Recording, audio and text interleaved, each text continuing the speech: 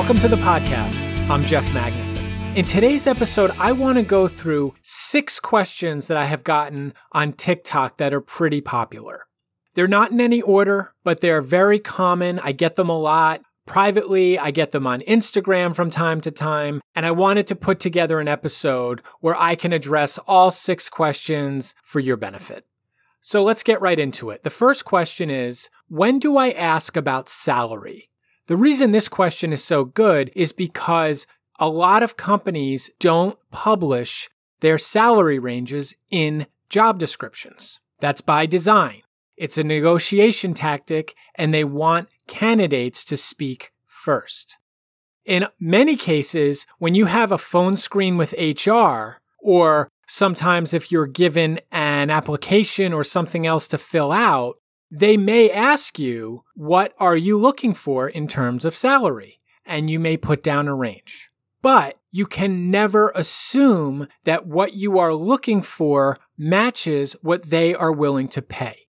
Therefore, you don't want too much time to go by before asking about salary. So as a general rule of thumb, if you have a phone screen, let's not count that because it's usually just a very quick 30-minute interview with HR or a recruiter. It's not typically with somebody deeply involved in the role.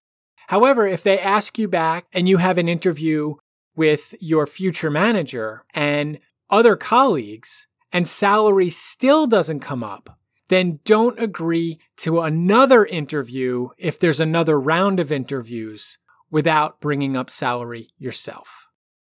You can simply say if HR reaches out to you and say, hey, they want you to come back to meet more of the team. I'm very excited to meet more of the team. However, we haven't discussed salary yet.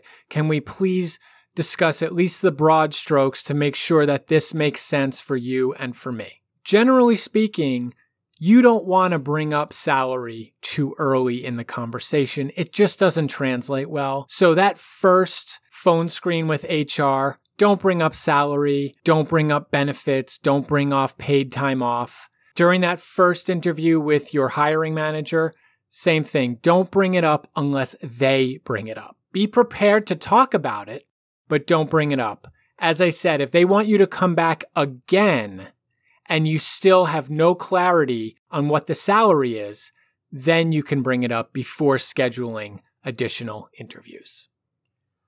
Question number 2, why are you looking to leave your current company?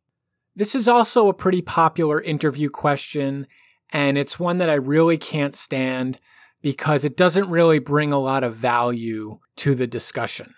And as job seekers, you need to be really careful about how you answer this question because you never want to badmouth your current employer. Don't forget the people you're meeting with, you just met them. This is their first impression of you. So you want to make it a positive one. You want it to be upbeat. There's 2 ways that you can answer this question.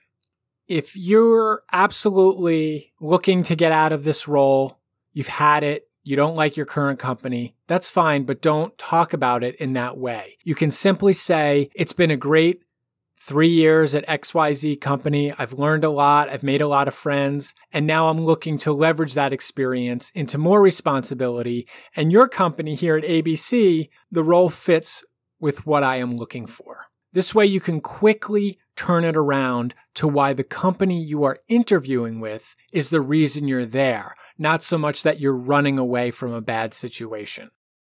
Alternatively, if you are somewhat content where you are at your current role at XYZ, then you can answer it honestly. You can say, I'm not necessarily looking to leave my job. I saw this role come up. It seems really interesting. I like the products that you guys make, and I'm here to learn more. And that's it. You want to keep your answers very brief.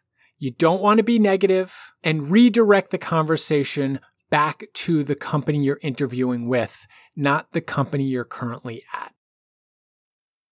Number 3, is my resume gap really a big deal? I get this question a lot from people all ages. And the idea of a resume gap, it's just a made-up term from people in recruiting or HR. I don't know why it was made up, but people have run with it and blown it way out of proportion to make it seem like if you've been working for a number of years, but then you had to stop working for one reason or another, you're somehow less valuable than if you had been working straight through. And if you think about that, just on the surface, it's ridiculous. Sometimes people have to take time off to help a sick or elderly family member. Sometimes people get laid off. Sometimes people quit. Sometimes people are fired. Sometimes people are sick. Things happen in life that have nothing to do with work. And good hiring managers, good HR people, good recruiters, they understand this. They're not going to harp on resume gaps and think that because you haven't been working for 6 months or a year, that something's wrong with you or that you're lazy. That's just a fear that gets thrown around and amplified by the wrong people or people giving really terrible advice. Companies have no problems if job seekers are in fear or hesitate or make it seem like they have the upper hand over job seekers. Resume gaps are no big deal. They happen. Yeah, you should be able to talk about it or explain it, but you absolutely do not need to go into any type of detail. You can simply say, I took personal time last year because of family reasons. Done. You do not need to go into any type of personal business, especially when you're talking with people you've just met. It's none of their business. If they can't respect your privacy or they can't comprehend that sometimes life gets in the way of work, then maybe where you're interviewing or the person you're speaking with is not the right fit for you. What are your weaknesses? So this is obviously a very common question. It's been around forever. First, the idea of weaknesses really needs to be talked about because, for me, I'm not a surgeon. I don't have a medical degree. So I can't operate on somebody. Is that a weakness? No, because I'm never going to need that skill. So the idea of weaknesses, what they're really asking is what business skills that do you have that you can be a little bit better at? That's it. Don't be thrown off by the word weakness, or if they say, what's your greatest weakness? It's none of their business what your greatest weakness is, whatever it is. Most people don't focus on their weaknesses. They focus on their strengths. So when you hear this question, think of a business skill or two that you can be a little bit better at as determined by you. So here's 2 examples. Number 1 could be a software skill, like Microsoft Excel or PowerPoint. Maybe you simply haven't had to use those programs very much in your current role. And you can simply say that, what I just said. And then you can say, I've been taking courses on YouTube or Udemy or Coursera to really familiarize myself with pivot tables and VLOOKUPs and so on. And now I'm much more comfortable than where I was just a month ago. Now, just be careful. If the role is Excel heavy, you're not going to want to use Excel as the example because that's a main component of the new role. But you get the idea. It's finding a software skill as an example that's not going to harm you, but can show that, okay, you're not great at it, but you're taking steps to get better at it. Another example is public speaking. A lot of people are afraid to speak in public, and that's fine. So you could simply say, I'm not very comfortable speaking in public. It's a skill I want to get better at. I'm comfortable in meetings. I'm comfortable in breakout sessions, but presenting formally to a group is an area in which I don't have a lot of experience, but I've practiced at home and I look forward to opportunities where I can build up this skill and get better. That's all you have to answer for those questions. Couple of business skills that you need to improve a little bit, and what are you doing to improve upon them, or how are you thinking about them? What if my brand new job is toxic? Now, unfortunately, this does happen where people are either misled or maybe didn't pay close enough attention during the interview, and they started a new job and 3 or 4 weeks in, and it's terrible. Really, really bad. And if that's the case and you want to leave or you want to start interviewing somewhere else, by all means do so. If you can quit and you have the financial means to just walk away and that's what you want to do, you certainly can. You don't even have to put that role on your resume. You can just continue to look around. Or if you do leave it on your resume, or if it's not on your resume and you start interviewing elsewhere and they say, wait, why are you looking to leave?